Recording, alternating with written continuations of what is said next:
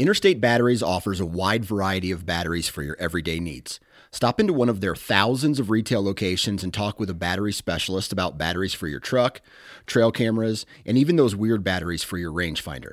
Interstate Batteries even offers cell phone repair in certain locations. For more information, visit interstatebatteries.com. Interstate Batteries, outrageously dependable.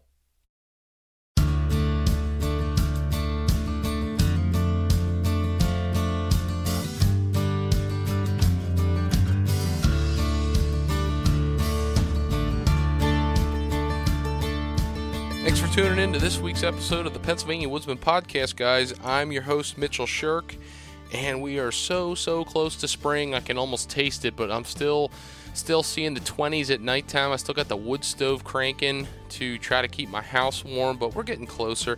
I know working with the farmers that I work with in my daily rounds, a lot of guys are getting anxious to start doing some field work. You know, we've got combining weed out in the field, and we typically like to do a couple of management practices on that. We'll manage weed pressures in that, and we'll also dress with nitrogen fertilizer pretty much this time of year. I mean, some guys have already started. I think it's a little bit on the earlier side just because soil conditions are still not favoring the crop breaking dormancy. You know, we're still kind of that, but we're close. You know, some parts of the state we definitely have reached that, and it's favoring spring conditions, and you know we can make a fertilizer application, but still just kind of in the waiting game, I guess you'd say, for full on spring.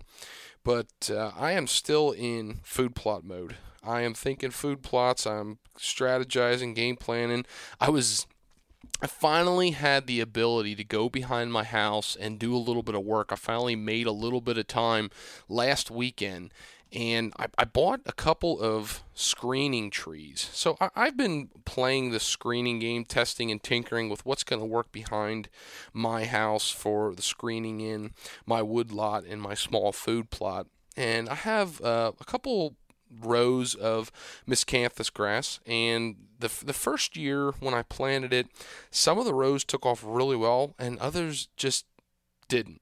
And I'm not quite sure what happened. I think it was a couple of dry soil conditions. It could have been some of the rhizomes weren't good anymore. I'm not sure what the problem was, but regardless, I ended up having to replant it a second year. So I've got some miscanthus grass that stands really tall, and it's in its third year, I believe, and some of it that's only in its second, and you know, it's varying stages of height. I also have a little bit of switchgrass planted, and due to my lack of planning or lack of prioritizing keeping it clean, I ended up getting some grass weeds in it, so I ended up getting some weed competition. Didn't quite get as tall as it should have been, and it also got a little patchy at some places it didn't fill in. So I'm trying to fill in this barrier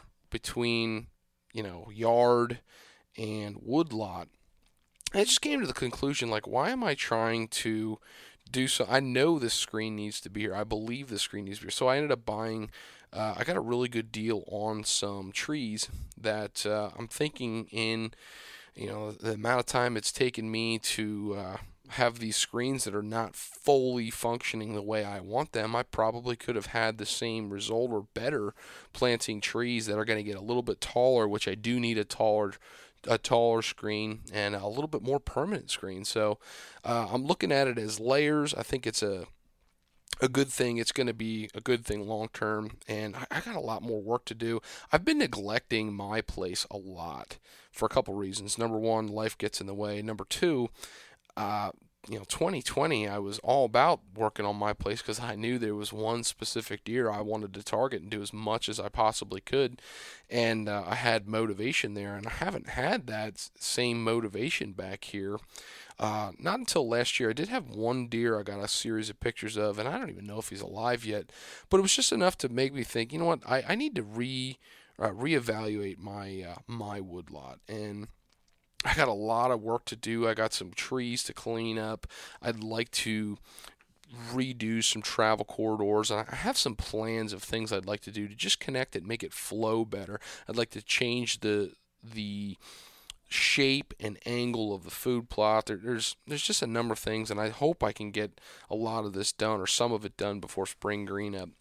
But that's all in the works. And again, the food plot, I have ideas of what I want to do, and I always like to pick other people's brains and other people's experiences on that. And this week's episode, we're sticking with food plots this week, guys, and we're talking with Mike Lindahl of Domain Outdoors, and Mike is going to talk about Domain products a little bit. He's going to talk more, though, about designing a food plot prescription that fits different types of scenarios, different types of properties, hunting pressures, deer populations, things like that, and just catering it to his experiences, his knowledge. And he's using some examples of the properties that he hunts and has part in managing.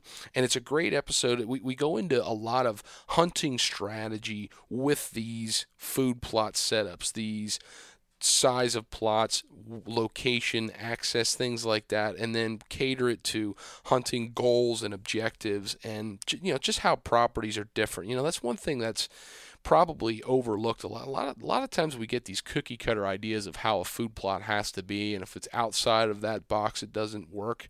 And we all know that whitetails, there's an extreme diversity of habitat and wild area out there, and deer, there's such a wide range of things or scenarios that could possibly go on that could impact food plots and food availability and palatability and all that stuff, and how food plots get used. I'm rambling now, but I'm thinking in my head, like, there's no one size fits all when it comes to food plots, and constantly tinkering to figure out what works in your specific situation is really, really important. That's one thing that Mike does a good job of talking about. And guys, this is an exciting conversation. It fuels me up, gets me thinking hunting strategy, which that's why I like food plots, because it's all part of that. And I really think you're going to enjoy this conversation with Mike as well. So let's get right to it, guys. Honestly, it's impossible, but I appreciate it. Well, hey, we're rolling here, and I got another guest with me, another food plot guru. We've been on this food plot kick here recently, and there's a good reason for that. And that's because, number one, as you guys know, I'm a food plot nut if there ever was one. But this is as good of a food plot planning time as any. We're leading into the growing season, and tonight with me, I'm speaking with Mike Lindahl from Domain Outdoors. Mike, thank you for taking the time to chat with us on all things food plots. Thanks for having me, man. It's I share the same passion you do, so I enjoy having conversations like this. It gives me a chance to continue to learn, which in this category, you better have an appetite for learning, because you're going to learn something new every day when it comes to planning and planting and deer and Mother Nature and weather and soil. So I'm excited to learn from you as well today. Well, you never stop learning like this. Like, there's people, I don't know who you think of when you think of like the professionals, the experts, the people you look to from the food plot world, the industry, whatever you want to call it. One person in my life that I've really, molded off of and learned from and watched over the years would be Dr. Grant Woods from Growing Deer. Sure. And, yep. What's amazing is if you watch his videos from when he first started till how he's developed his food plot program now, it's completely different. And he shares those learning experiences. You're always learning. And it's no different from those people who have dedicated their heart and soul and their career to it versus people like myself who I'm an agronomist, but I love deer hunting, I love food plots, and I try to do it in my time. We were talking before this, and we were kind of going through the family style. We both got young kids, and that changes the whole dynamic, man. In a good way. Yeah. I'm okay with that. Yeah, we were supposed to meet later, and bedtime got in the way. So that's life nowadays. And I think it plays into kind of how we've designed some of our products too, though. like we spoke about or talked about before this started. I would hate for you. I mean, our products are designed in that I expect you to have very little time, and when you have time, you go hunt. And our products are designed to have deer in them, no matter when that is. Certainly. So, Mike, why don't you introduce yourself a little bit better than I did, and kind of like give everybody an idea of how did you get started in the food plot business? I've never been very good at this part. We started Domain Outdoor in late 2018, early 2019. I was fortunate to have been in the industry for 6 years prior to that, learning from some incredible people and some agronomists and people far smarter than me. And I was wise enough to listen and not say a whole lot and just, take it all in and continue to learn. And like you said, over what's it been, like 10 or 11, 12 years now that I've been kind of into this. I've been planting longer than that, but I've been so lucky to surround myself with really smart people. And I've been, smart enough to just shut up and listen and take it all in and take some from this person and some from that person. I don't think there's one person that's helped direct kind of my vision per se. It's just been a long list of trial and error and failures and successes and kind of bringing it all together with the idea that we're going to provide the highest quality product first and foremost, designed to work anywhere for anybody at a very, very affordable cost. High-end products, affordable cost. I want everybody to be able to afford them and purchase them and have success with them. The best customer service and support there is to offer, helping from start to finish. It's a category where there's a million things that can go wrong. You can do everything wrong and it turns out right. You can do everything right and it turns out wrong. So our job is to make sure we're here along to, help assist and try to eliminate some of those pitfalls.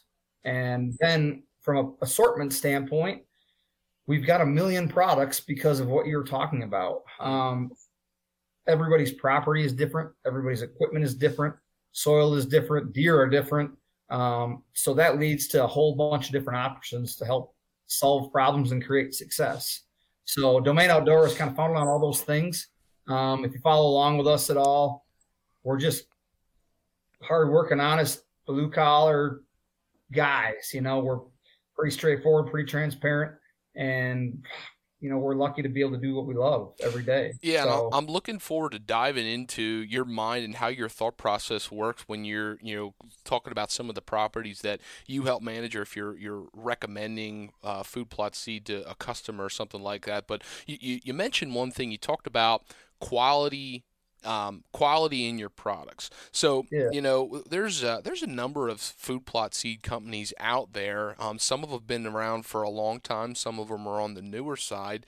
And it can be really hard for somebody who isn't as well educated to really have a good sense of what makes a quality food plot seed itself, and where I'm coming from, I have this conversation with my farmers all the time. So, when I'm running precision ag data, we'll do a lot of cool things. Like we'll, for instance, like if I have a 12-row corn planter, we'll do a lot of split planters, and we'll compare across a field, which varieties are yielding better, and as unbiased of an area as possible. And what's amazing is I have seen on 6 rows, every other 6 rows, a different variety, deer favor one specific variety of corn way more than the other 6 rows of corn in that planter. And it's mind-boggling how it's the same exact plant, it's just a different variety. It's got different characteristics about it. So, like, with that mindset, like, what makes a quality variety, what makes a quality seed blend, and how do you end up coming up with that in your mixes? Yeah, so we work with growers all across the country, and the pandemic put some stress on that, where there were some seeds entering the market that had a higher weed percentage and weren't as regulated just because demand was far greater than supply. But we're lucky to kind of work with a bunch of growers and try to, keep that in check, where the percentage of weed seed is extremely low because of, the quality of grower we're working with. But to your point, every plant, for instance, clover, radish, turnip, rape, different types of hybrid brassicas have different varieties. And when I say quality or premium, we go through the process you do, testing all these and having others test it along with us, and the agronomists test it and the growers test it to determine palatability, growth, forage, and how they grow in different climates and conditions, to make sure that, when we select a variety of hybrid brassica or a variety of turnip or radish or clover, it checks all the boxes. What do we want this seed mix to do? Mm-hmm. We want to grow in shade with minimal till, yada, yada, yada. So we select this variety of Balansa clover and this variety of chicory, so that they've got the palatability, the growth, the germination, they work in the environment, and they feed the deer. And so we try to check all those boxes way before the product even becomes a product. And then work on, percentages so they grow well together and don't fight and don't suffocate each other out. And then we don't use cheap per se seed like a ryegrass. You'll never see that in any of our products. It's a filler seed that will grow anywhere, great, but that's about all it does. So we stay away from the fescues, the rye, some of those cheap filler seeds, just because they don't represent our brand and they don't provide the quality of product that we want. So there's a lot that goes into that. That's kind of the fun part. That's where my brain just spins, because I really enjoy that part of it, and finding these types of brassicas, or an Ethiopian cabbage, which is a unique species that checks all the boxes for us. Handles drought, handles heat. I mean, it grows 2 to 3 feet tall in good conditions, can regrow. I mean, it's a great grazer, all these things that come into it. And there you have it. All of a sudden we've got a product called Bombshell or Big Sexy or what have you.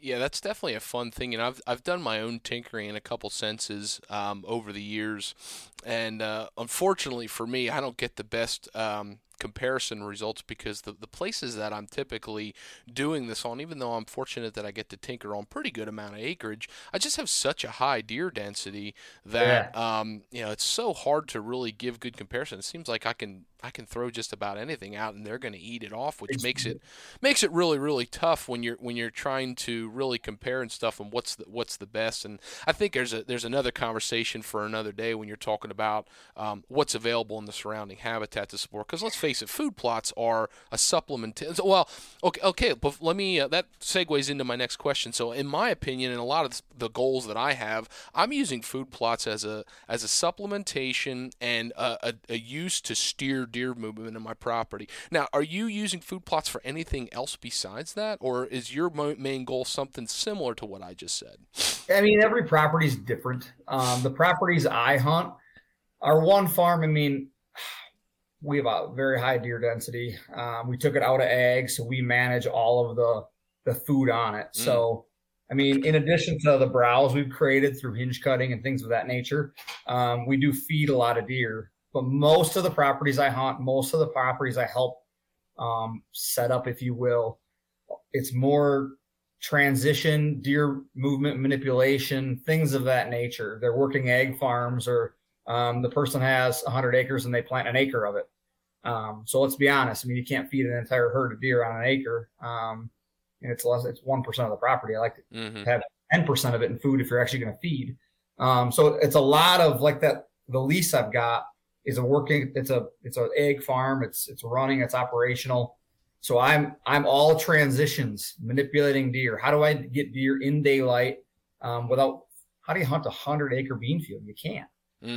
Unless you direct traffic encourage them to enter or access it in certain areas and hunt that based on the wind and bedding and the type of food you're planting. And so I would say a majority of them are, to your point, directing traffic, manipulating movement, and others that have the ability to plant a lot of acreage become more of a true destination food style of setup. Yeah. And I want to dive into this a little bit more, but I want to backtrack a little bit. So, you said earlier, and if you look at your list of blends, there's a diverse section of different blends. I mean, I don't know how many different blends you have. It's quite a number. I looked at a lot of them. And one thing that I find very interesting, and I think some of this stems from agriculture, because in agriculture, we pretty much are growing monocultures of crops for maximum yield potential. And there's a common I'm going to call it a misconception that we can't mix certain varieties of plants with others. And when I say certain varieties, certain types of plants, you're going to have grasses as in cereals versus brassicas, which are versus a legume. And there's a lot of information out there that certain blends are bad because you're mixing one type of plant with another type of plant. And there's a lot of negativity in our world and our industry. People don't recommend that, and that's not been my experience. But I would like you to dive in a little bit more. Is how do you go about, or what does it take as far as tinkering to determine appropriate percentages and seeding rates to allow some of these blends to be molded together and maximize each of those plants in those mixes? Yeah, and to your point, we have 3 mixes where we've mixed grains and brassicas, and we've gone even further in a couple of them mixed legumes with some clovers in there too. And again, like I said, through testing, but also through the agronomists I work with, we've tried to hit ratios where all the plants can be successful how we want them to be. For instance, in Green Machine, the way it starts and the way it finishes are 2 different plots. That winter rye, the winter oats germinate really, really fast. It looks like it's all grains. And as that plot matures through its full maturity, and as the deer feed through it, it ends up being almost all brassicas. So it's just a really neat mix and how it kind of morphs over time. Hall Pass has a lot more grains in it than that, and it's more of a grain base, but it has a similar feel in that truly believe that those varieties working together allow for different plant maturity, for deer to feed through it, and for all plants in it to thrive and to get you into that next year by protecting and nursing some of those clovers along. So, some of it's trial and error, some of it's quote unquote science. But it's like I said, I'm lucky to have some guys working alongside me that are a lot smarter than I am, that kind of help us refine the mixes so that every plant gets its space and its fair share to grow. And then we manipulate plant maturity levels. And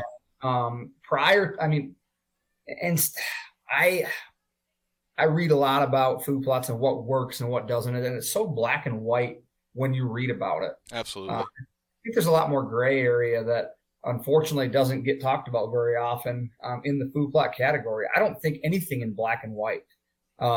I don't think there's an absolute best way and an absolute worst way, or you have to do it this way or have to do it that way.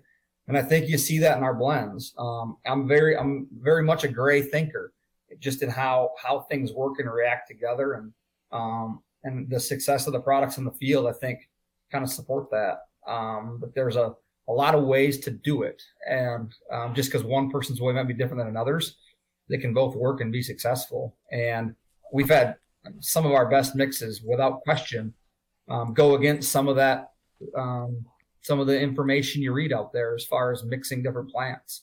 So we've always kind of done things our own way, and I think that's okay sometimes. It's absolutely okay. And you mentioned one thing. We were talking about this earlier before we started this episode, but you'd mentioned it here. You talked about the maturities, and the ratios and maturities are a big thing. And I think that's a big reason why there's so much gray area in food plots, because let's take every general area and deer population is going to have a different habitat type, a quality of habitat, a density of deer. It's going to have a different level of hunting pressure, which hunting pressure is an anomaly. As far, to me, hunting pressure affects so much about how deer move through property. I mean, you take hunting pressure out of it, and you just to me, setting properties up and managing them for quality whitetails and habitat and all this stuff, it's easy. It's when you throw hunting pressure into the mix, it becomes it. But sticking with the food plots,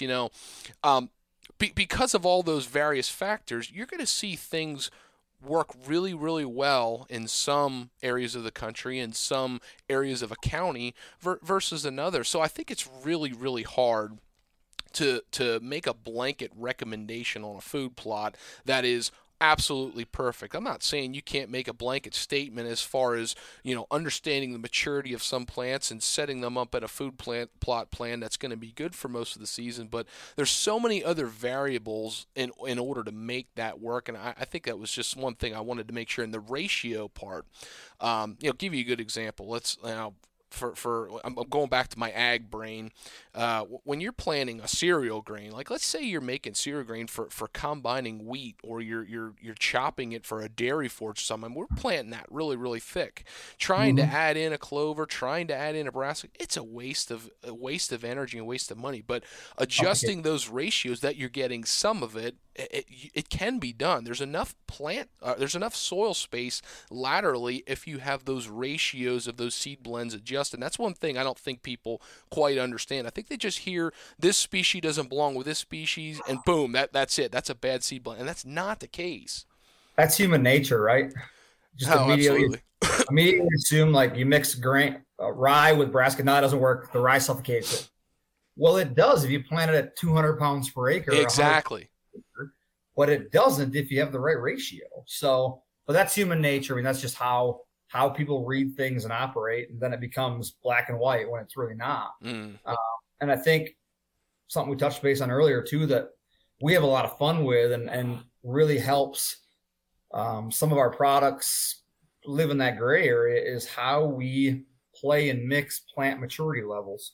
And we do it with every mix we have, varying plant maturity levels, to encourage, earlier attraction or later attraction. I think when I started doing this 15 years ago, when you talked about a radish, a turnip, or a brassica, the first thing, it's got to freeze, it's got to be cold, otherwise it don't work. Yeah. That's the first thing you heard. And that couldn't be more false. Exactly. In my opinion, and from what I've seen. And I think it's fun to open people's eyes when they plant a product like our Big Sexy Mix, which has 4 different types of brassicas in it, and they all vary in maturity levels and what they do, and how deer feed in it so early in the season. It just blows people's mind that their Big Sexy plot is full of deer in October, when it shouldn't be until it's cold in their head. So it's been a lot of fun to do things like that and mix different plants together, like brassicas and clovers. Oh, those can't work together. Why not? The brassica works as a nurse crop. You kind of forget you planted the clover and chicory. The deer eat the brassicas in the fall. The following spring, your clover and chicory grows. So there's so many things that you can play with that help the customer be more successful, that if you just read online, it's a major no-no. Yeah. So we kind of have fun swimming upstream. I think one of the things you said about brassicas and clover being a no-no, I think one of the reasons why people say that, and I tend to agree with this on some cases, is, let's say you've got an established clover field, but it's a couple years out, it's starting to get patches of weeds, but you've still got established clover. I haven't had very good luck in trying to terminate that clover and put it in brassicas, or at the same time put brassicas into that established clover. And the reason for that, and a lot of people don't understand this, is most of those clovers that are in there are perennial clovers. They've got a deep root base, and that root base is going to outcompete a young seedling whose root base is, you're watching it grow. It's going to outcompete for moisture and stuff. I've seen it work, but I've seen when we talk about seeing failures with brassicas and clovers, that's generally where I saw it. But now when you're talking about establishing a new clover plot, and putting a nurse crop with brassicas, that's a great strategy in a lot of cases, and that's why that seed blend really, really works. Yep. Yeah, I get the question a lot. I want to plant your clover mix in the spring. Can I then just broadcast, your brassica mixes into it? It's like, it doesn't quite work that way. Right. Just in the way those perennials establish themselves, to your point, deep roots last a long time.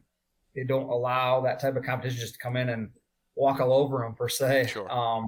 But I do like the rotation over time of clovers to brassicas, because what one takes, the other one gives.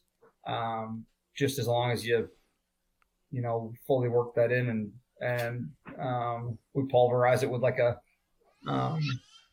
tiller, if you will. And I like that rotation because of the fixation from the clovers fixating nitrogen, and then the brassicas coming in and soaking it all up. So yeah.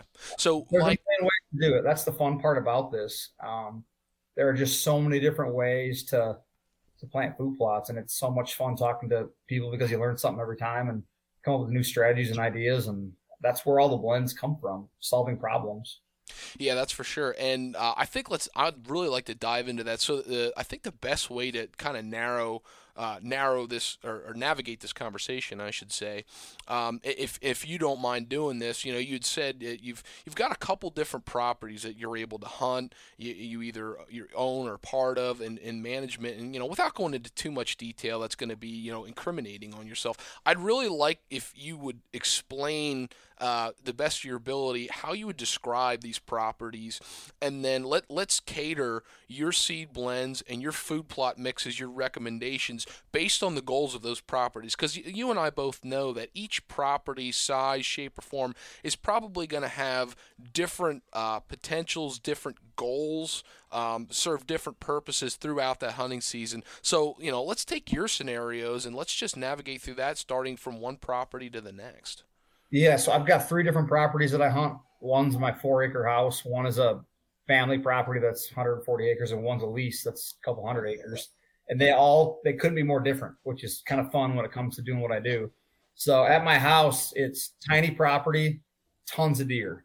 So I have to approach it a little differently in that I plant earlier than one might think of planting brassicas, because I'm trying to get these plants almost over mature in that they almost get,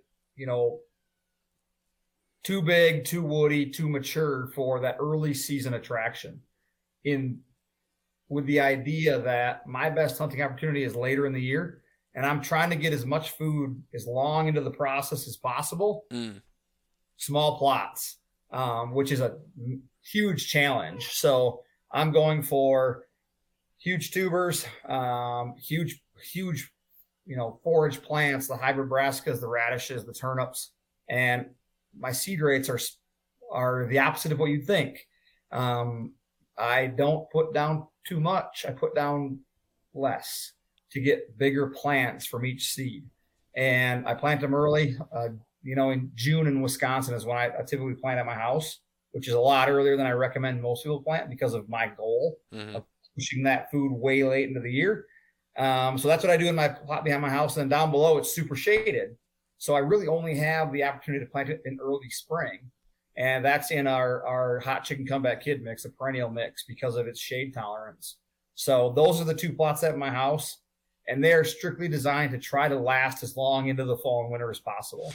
And before you get into the next one, I want to bring up a good point that you said. So you set that plot up because you said you believe that later in the season is going to be a place or a time where you're able to capitalize on that. And I think that's one thing I've talked about on a lot of episodes. We've had other people talk about, when you get into those small properties, micro tracks, it's really, really hard to have a track of that size, those 2, 5, 10 acre tracks, that it's good the entire length of the season. I think it's a really good idea to figure out where is your best time to capitalize on that property, and then with that knowledge of knowing how deer move through that property, cater your food plots to just be the ice cream to that situation. So that's a really good point that you brought there.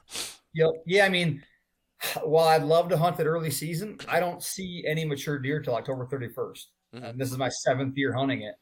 And my best chance of killing a deer, if I don't do it the week of November 10th to the 15th, is December and January. It's just how it works. I can't hold deer on my property. I have 4 acres. Right. So, I have doe groups that live there. So obviously they go into estrus the 10th to the 15th, clearly. And then I've got too many does. So I've got them cycling again in December and January. And that's when those bucks are in there. So I've got to try to manipulate, the forage I have available to try to cater to those times of the year on that specific property. I love that. I love hunting those small tracks because they're so fun to try to figure out. And when it's your own place that you live at, that just makes you. I had a great experience the other year. I did that on a really cool buck in my back. I have 2 acres here and did that, and it was such a cool experience watching catering exactly what we're talking about. It's an experience that if you've never done it, you don't understand the feeling of gratitude. I've killed one of my biggest deer on it, January 7th. Wow. So, I mean, it was a deer that I hunted very hard. He was on the property from the 31st all the way to the 7th. So 3 months of cat and mouse. I'm convinced he watched me get out of my house and walk down to the stand every day. But I had a young doe going to heat late, and he followed right into the plot January 7th, and I got lucky. So I want to dive a little bit more into the making this properties a little bit better, in that sweet spot of the rut, and then later, not just from the standpoint of just your observation does, but what's the surrounding area like? Is it heavily ag? Is it mixed ag? What's the cover ratio like? Like, what other factors influence you? As far as food availability, cover availability, that make you say that these times are better. So I'm the first house before we kind of start to enter the town, if you will. And we're butted up to a large tract of land that you can't hunt, where all these deer are living. And, it's getting to be more of an older growth, less stem count forest. But there are areas where the state has come in and done some logging not far from me that have started to increase stem count and all those things. Behind us, in between us and the city, big ag field that about 100 acres cornfield every year. But now it's getting transitioned into warehouses and things of that nature. So it'll be interesting to see how that changes the dynamic. Not much ag at all. Backyard bird feeders. Yeah. And, just this large tract of unhuntable ground are kind of the what I'm up against, if you will. And my best guess is that deer frequent my property, and I shouldn't say deer, bucks frequent my property based on when my does go into estrus.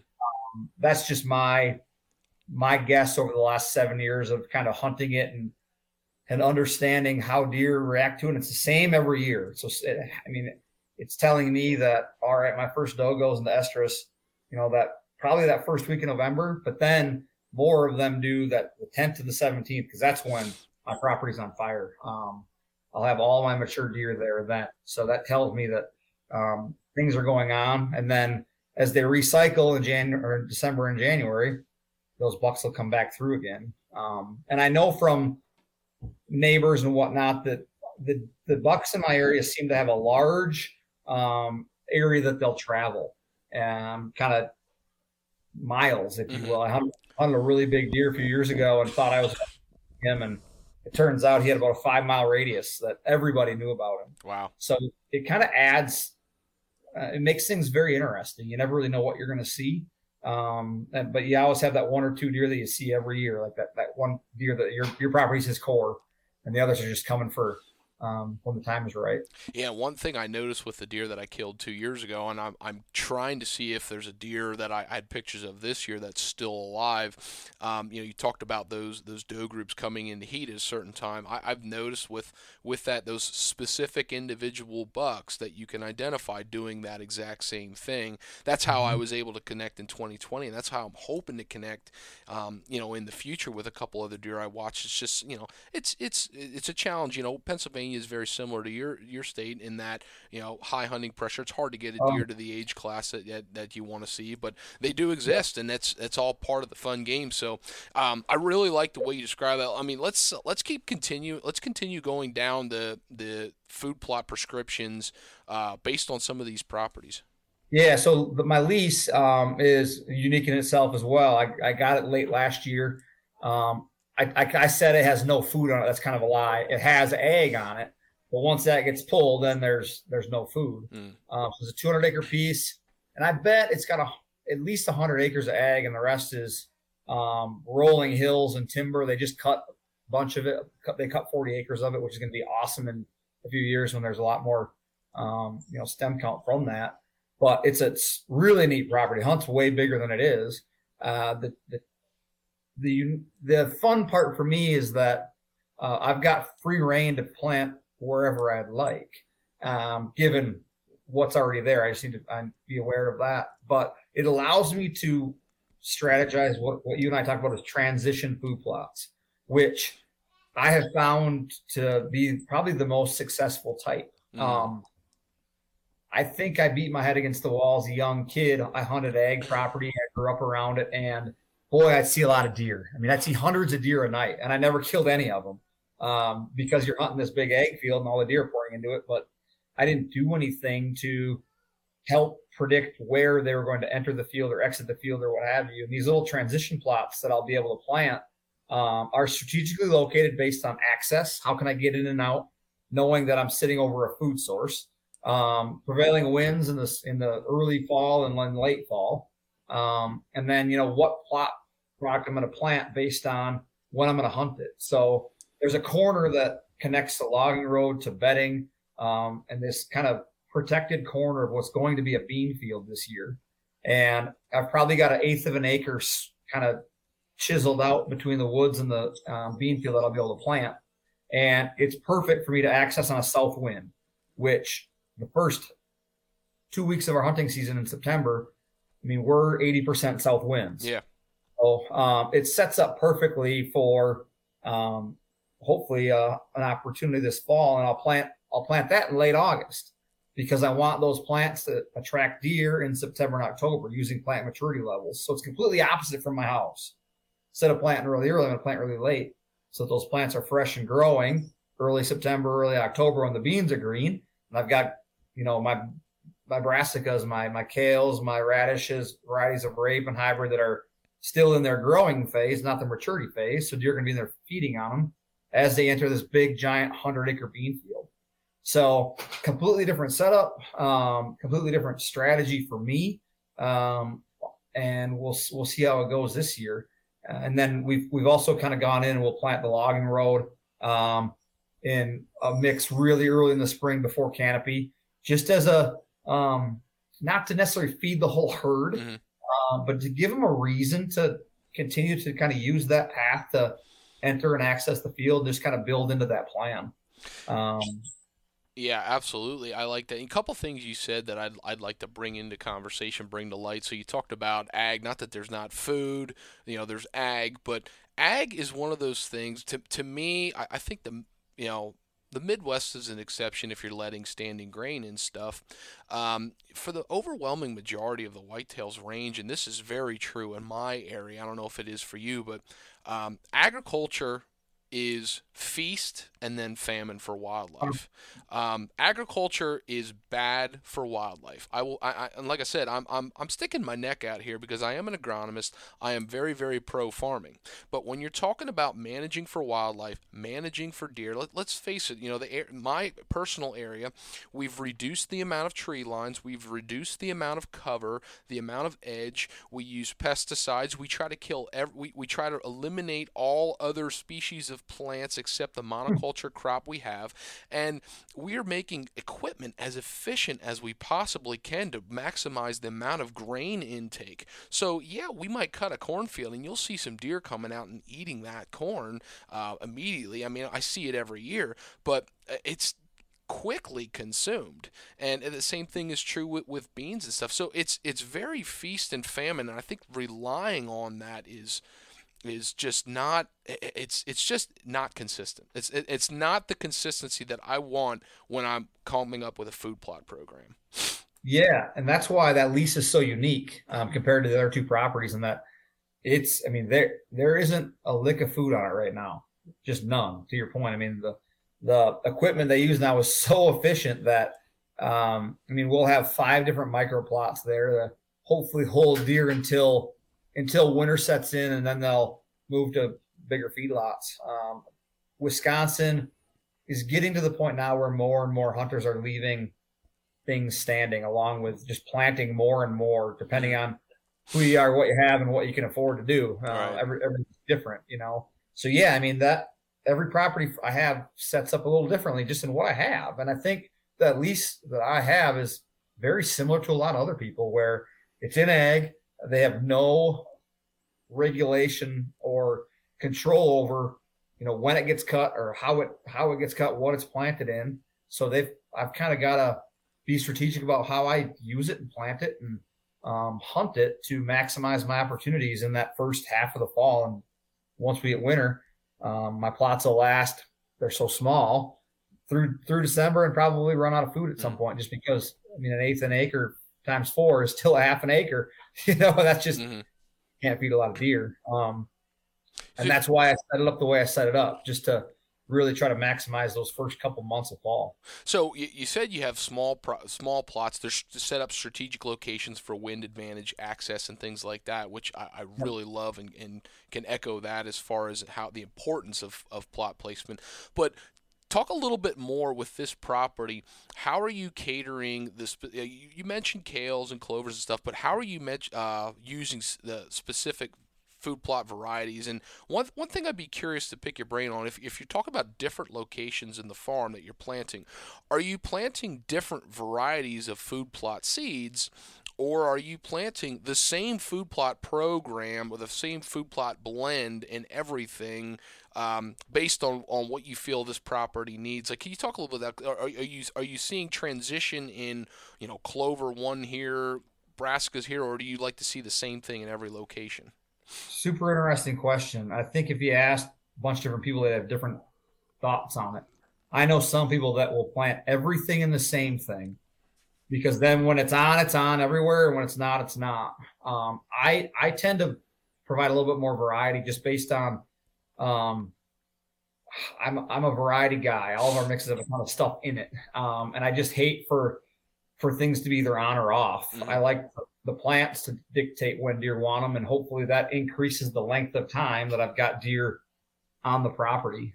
So a lot of times it's the environment that will dictate what I'm planting. For instance, one of the plots is kind of tucked back in the woods, limited light. We'll plant it early in the year, and some clover, some chicories. The logging road again in our hot mix, which is clover, chicory early in the season. Field edges, then I'll have 3 different plots, and it'll probably be 3 different things, just to make sure that I've got all my bases covered. This is still a new farm for me, and deer are weird. My deer love radishes. My neighbor's deer won't eat radishes, they say. I'm not smart enough to know why that all works. I mean, sometimes it's soil, sometimes it's what else is available on your property, etc. And in year 2, but technically really year 1 of a food plot program, I'm going to plant 3 different mixes with a ton of variety and just collect data. When did they eat it? What did they eat first? How did they go through it? And continue to kind of build off of that plan for next year. I might come in here and say, Mitch, I'm planting all 3 of those plots in the same damn thing. Just based on what the deer told me. So I'm going to plant 3 different mixes and have probably 14 to 15 different plant varieties. All are going to get planted in August, just because it kind of fits with my goal to try to attract September, October. And then I'm going to collect the data and learn from it. Did they like the radishes? Did they like the winter rye? Did they prefer the winter peas? Did they like the clover and chicory more than anything? And just kind of collect that data.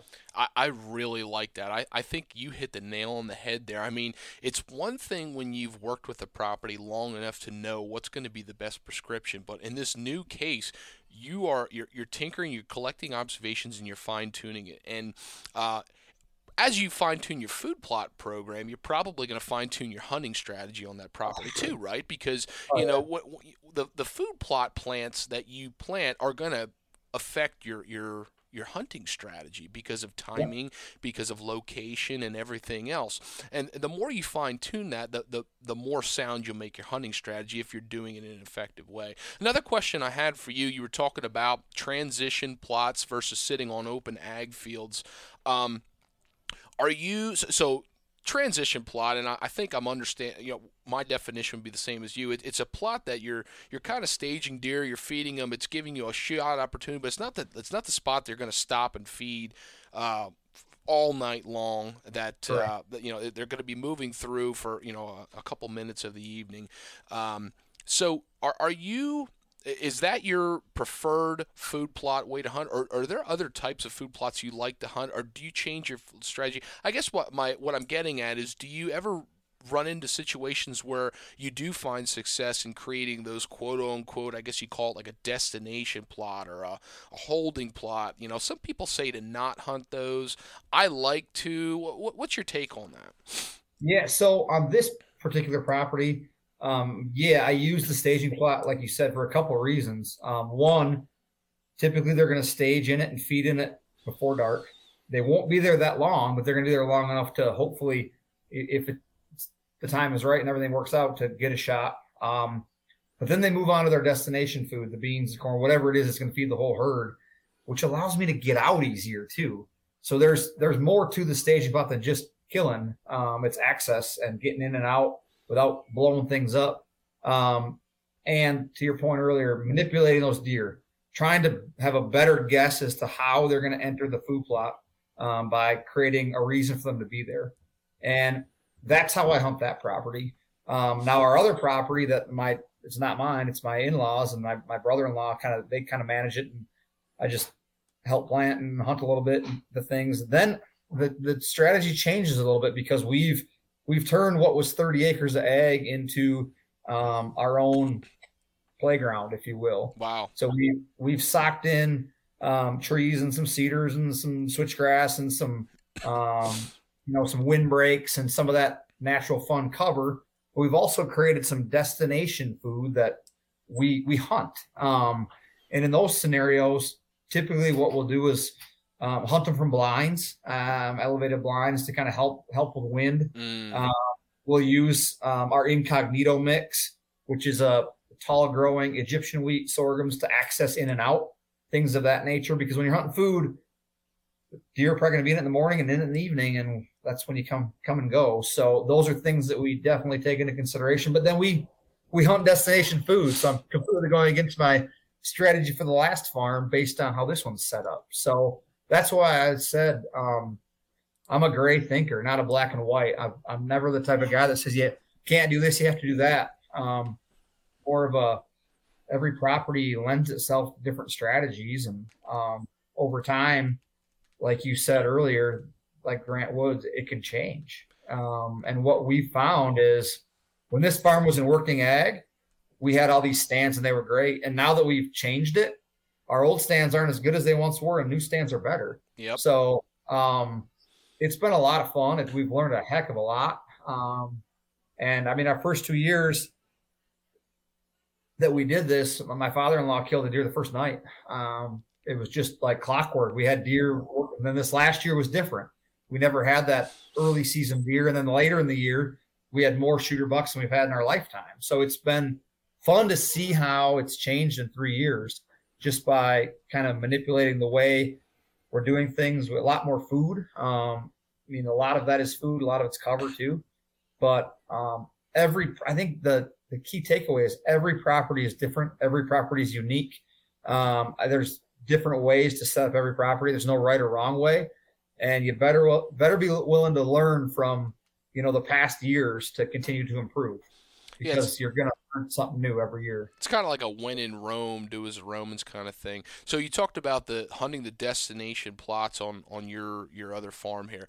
One thing that I think is really important, regardless of food plots, and you already mentioned it was access and not blowing deer. And I think, people talk about deer being nocturnal or bucks being nocturnal on a property.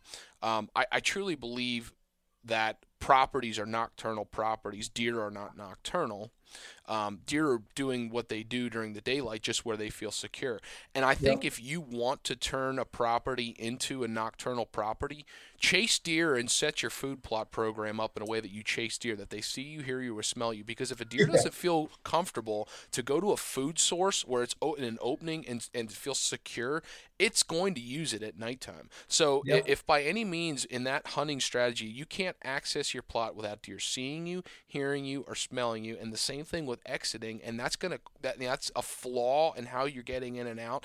That's going to be detrimental to the whole entire system that you've developed. You talked about hunting on box blinds. So one of the things that's just opened my eyes so much over the years is, we hunt hill country here in Pennsylvania. You're familiar with that in Wisconsin. Oh, yeah. There's no such thing as, the wind's out of the west. It's perfectly out of the west today. We get swirling winds constantly. Yep. And let's take a food plot in a block of timber, for instance. If you've got, trees, leaves, stuff like that, you've got a barrier. Then all of a sudden you create this opening. It's just going to allow wind to swirl and tunnel in there and do crazy things. So sitting on those food plots, even if it is a transition plot or if it's a destination plot, whatever, those swirling winds kill you if you're sitting there and the deer staying there long enough to smell you. And if the first deer in the field is the buck you want to shoot, it's all well and good if you do it before he smells you. But that's not usually the case. It's usually does and fawns and everything else. So that's big for me. So I really like that you mentioned that setting up foolproof access on that property and stand location was key, and maintaining and containing your scent, things like that. Like that all plays big when you're coming into a food plot hunting strategy. So I guess one of the things I'd like you to do a little bit more before I let you go here is.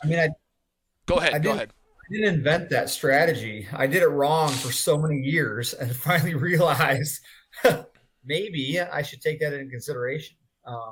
When I grew up hunting, you didn't think about wind or access or anything. Yeah. Honestly, you set the same stand every day, every week, all the time. That's just what you did. So I learned that from failing many, many times, and finally, figuring out what one of the reasons I'm, for lack of success was. So you and me both. It's amazing when you have that aha moment, when you do the change and you see it work. It's like, oh my word, this has been years, and I see it. I get it. It's amazing. Yeah. And then you wonder, wow, what took me so long, Mike? What took me so long?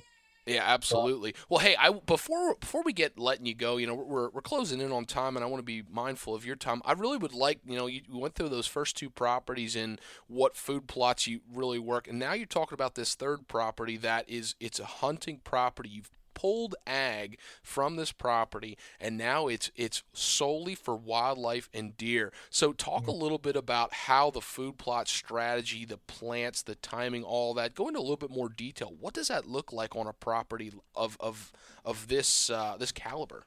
Yeah, we do a lot of testing on it too. Honestly, it's kind of our test grounds, one of our initial test grounds. So we run a lot of different things, and we do plant corn and beans. And leave it standing in areas as well to just add more food and forage to the property. But we've got, I want to say, probably 20 acres that we're planting. And we plant more and more, I feel like, every year into perennials. Some of those, high protein, cold tolerant perennials, clovers and chicories that honestly, Mitch, we're getting, they're the first thing to green up in March. They stay green and feed deer and turkeys and grouse, and the pheasants are in there.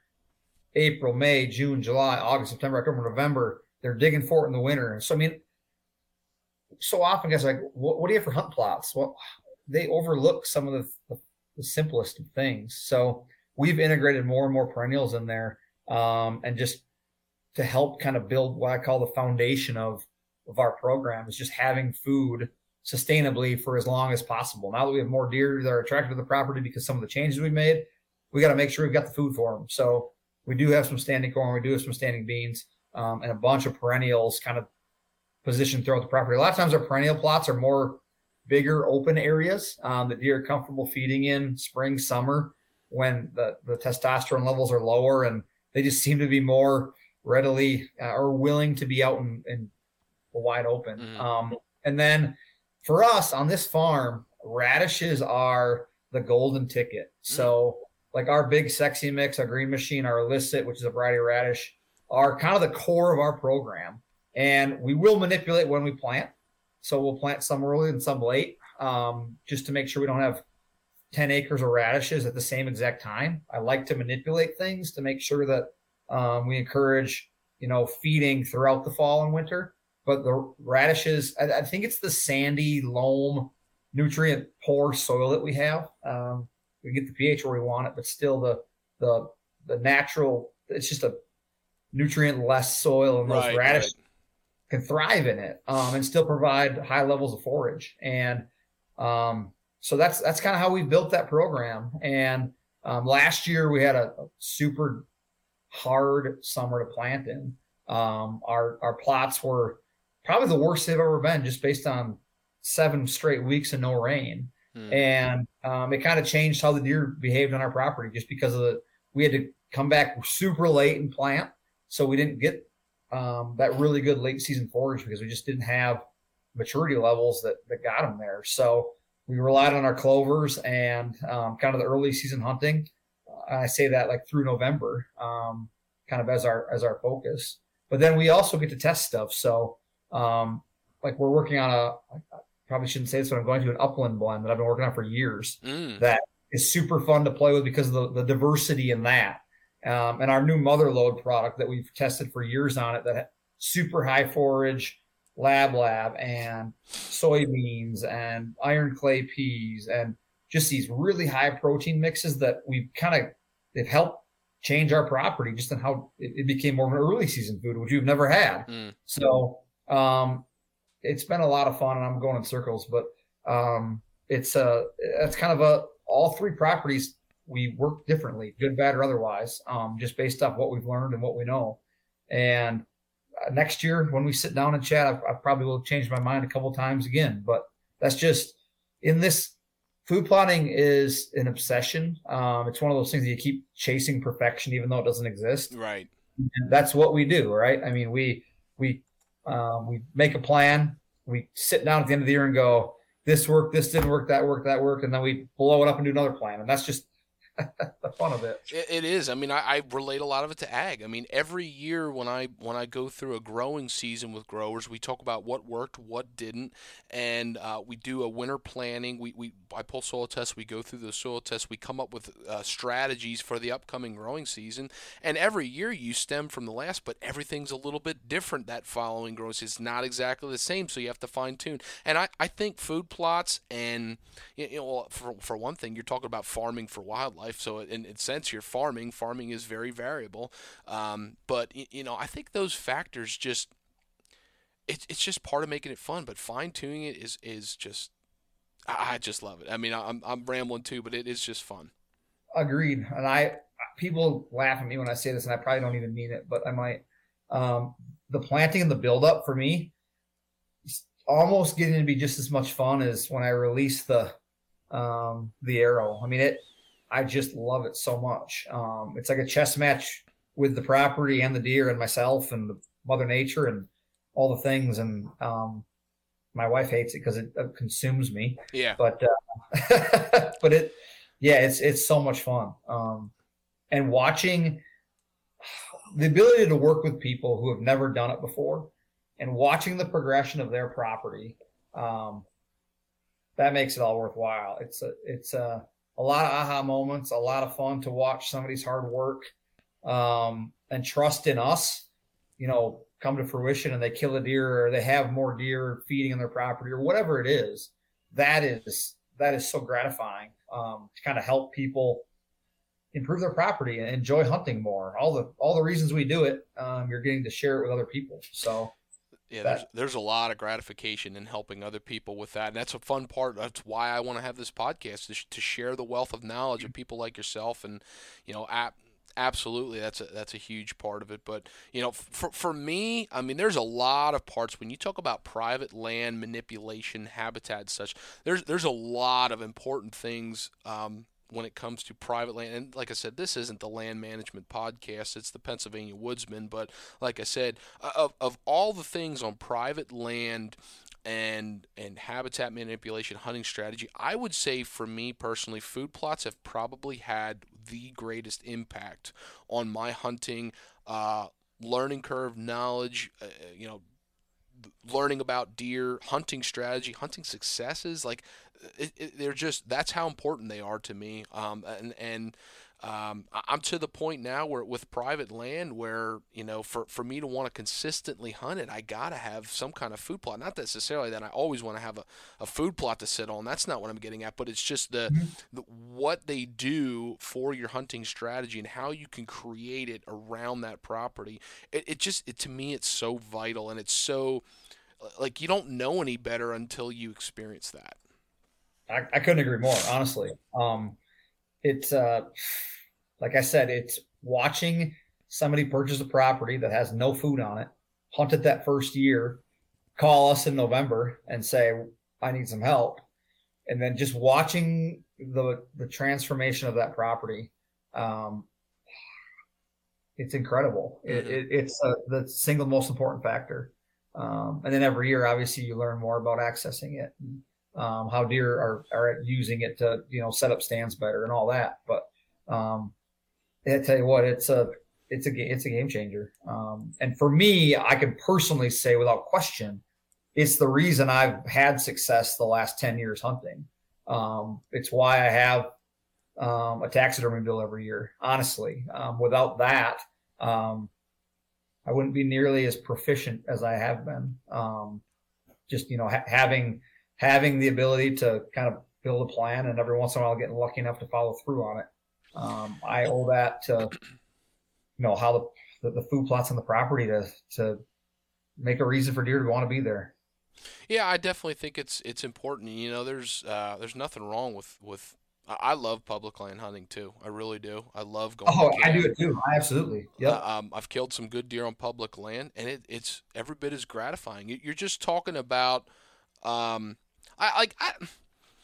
so sick and tired lately of the division in the hunting community between private land and public land. Like, it's so bad right now, and I think what's going on right now with the promotion of public land hunting is good, and I'm so thankful that we've had it and get promotion in the sport, but there's no reason to be divided in any sense. I don't know how I would describe it. There is differences, though. Let's face it. Hunting in private land and hunting public land are two different enemies. It's the same game, but would you call it, I don't know is it a different league or just I don't know how you compare, but it's still hunting.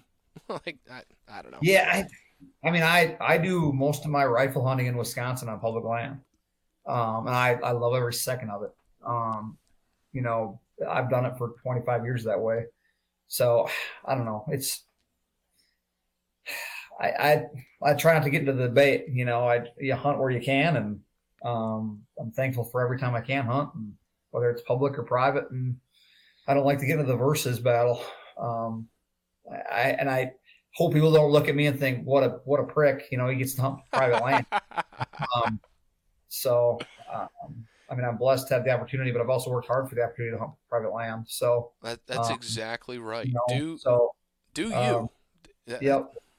And every once in a while we'll get somebody that's mad at us because we're using food plots to hunt deer, and they do it the spot and stock way, which is like, man, you know what? That's awesome. Do it the spot and stock way. I'm happy for you. Don't be mad at me for doing it my way. So, it's the world we live in. The 1% is always going to be the 1%. Mm-hmm. I try not to judge the whole bushel by one bad apple. So yeah, you got it.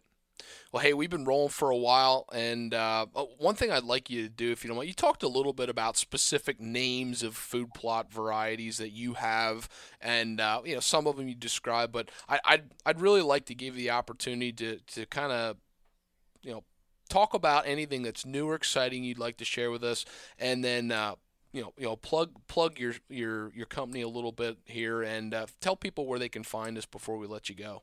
Yeah, this is the part I'm bad at. But no, we have a wide variety of mixes. I lost count. I think it's 19 or 20. They all solve a problem. They've got very unique names. They come in transparent jugs, so you can see what you're going to buy. I was wondering how you came up with all those names, by the way. A lot of beer. No, we have a fun think tank. A bunch of crazy, passionate guys here, and it gets harder and harder every time to come up with new names. We've set a pretty high precedence with Big Sexy and Hot Chick and No BS and Green Machine and Incognito and all the crazy names we have. But I would encourage you to go online, research it, see what other people are saying about it, check the reviews. And, www.domainoutdoor.com is our website. We're in most retailers nationwide. We prefer you shop your local dealer if you have one. We've got a dealer locator on our website. Type in your zip code, it'll tell you where it's at. And feel free to reach out to us on any platform via email, phone. We love answering questions is what we do. Our goal is for you to be successful. So we're going to help you along the way.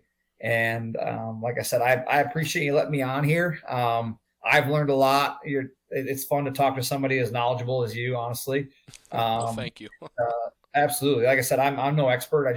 I've drawn from a lot of experiences and learned from a lot of smart people and put together a program to help people be successful. And it's been a ton of fun. We're super blessed to be Domain Outdoor and stand for the things we stand for and do the things we do. And we're always going to do it the right way, even if it's the hard way. And I think people appreciate that and just kind of how we do things. So one thing I'd like you to do, when I met with you guys at ATA and was looking at some of your seed blends and talking with you guys, you had a seed blend, and I cannot remember the name. It might have been Bombshell, but it's the seed blend that it's a brassica, but it's a no-tuber brassica. It's all leafy brassica. I don't know if I have the name right on that. Bombshell, yeah, you nailed it. I was, when I read about that, like, that was a seed blend of seed variety that excited me for some of the experiences I've had, and I'd really like you to talk about that before we go.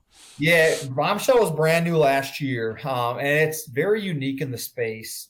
We pulled some plant varieties that haven't been used a lot, and there are no tubers in it. It's all above ground forage. It is a forage brassica mix that some of the plants in it mature as fast as 40 days. Some 60 days. So it grows extremely fast, heat tolerant, drought tolerant. It's great across the country. Like I said, just kind of manipulate when you plant it based on where you live. But it's got Ethiopian cabbage in it, forage collards, a hybrid brassica, and a hybrid turnip. So no tubers, all above ground growth, a bunch of regrowers in there. A couple of those different plants can regrow themselves up to 4 times in a growing season. And I tell you what, it's one of those products that, you release even though it's more expensive than some of its counterparts because of the plants that are in it.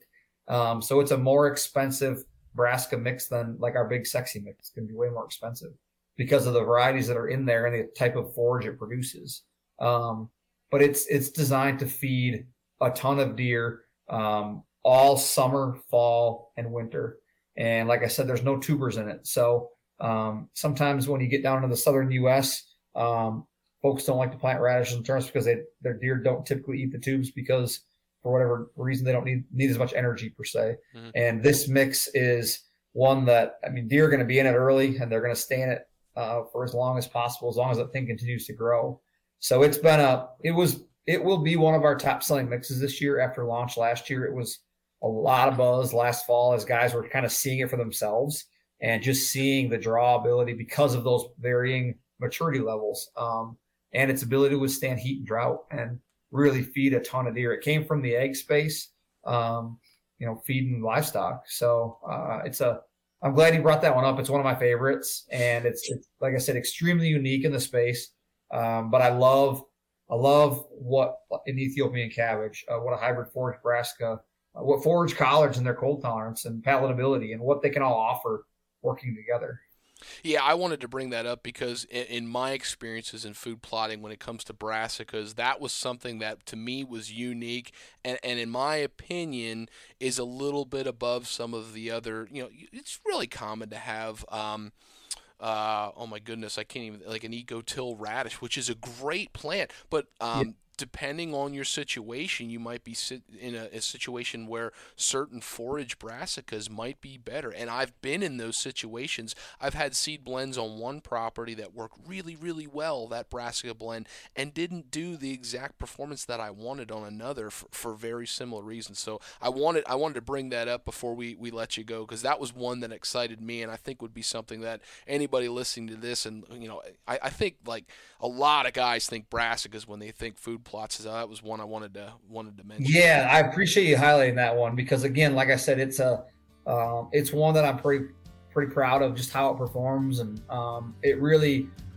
it's just such a cool mix that adds diversity that typically you don't have. And what I think you'll find is that when you add that diversity, you're going to find the deer react to it very favorably. So I think it's definitely one of those products that we're going to see more and more people planting it this year and kind of getting that, like, oh wow, this is pretty awesome. That feedback is going to be pretty favorable. So good deal. So yeah, like I said, I appreciate having me on. This has been a heck of a lot of fun. So hopefully you've gotten a little bit out of it. Agreed. I did, and I think people listening to this did. So Mike, thanks for taking the time and chatting with us. You bet. Appreciate you, man.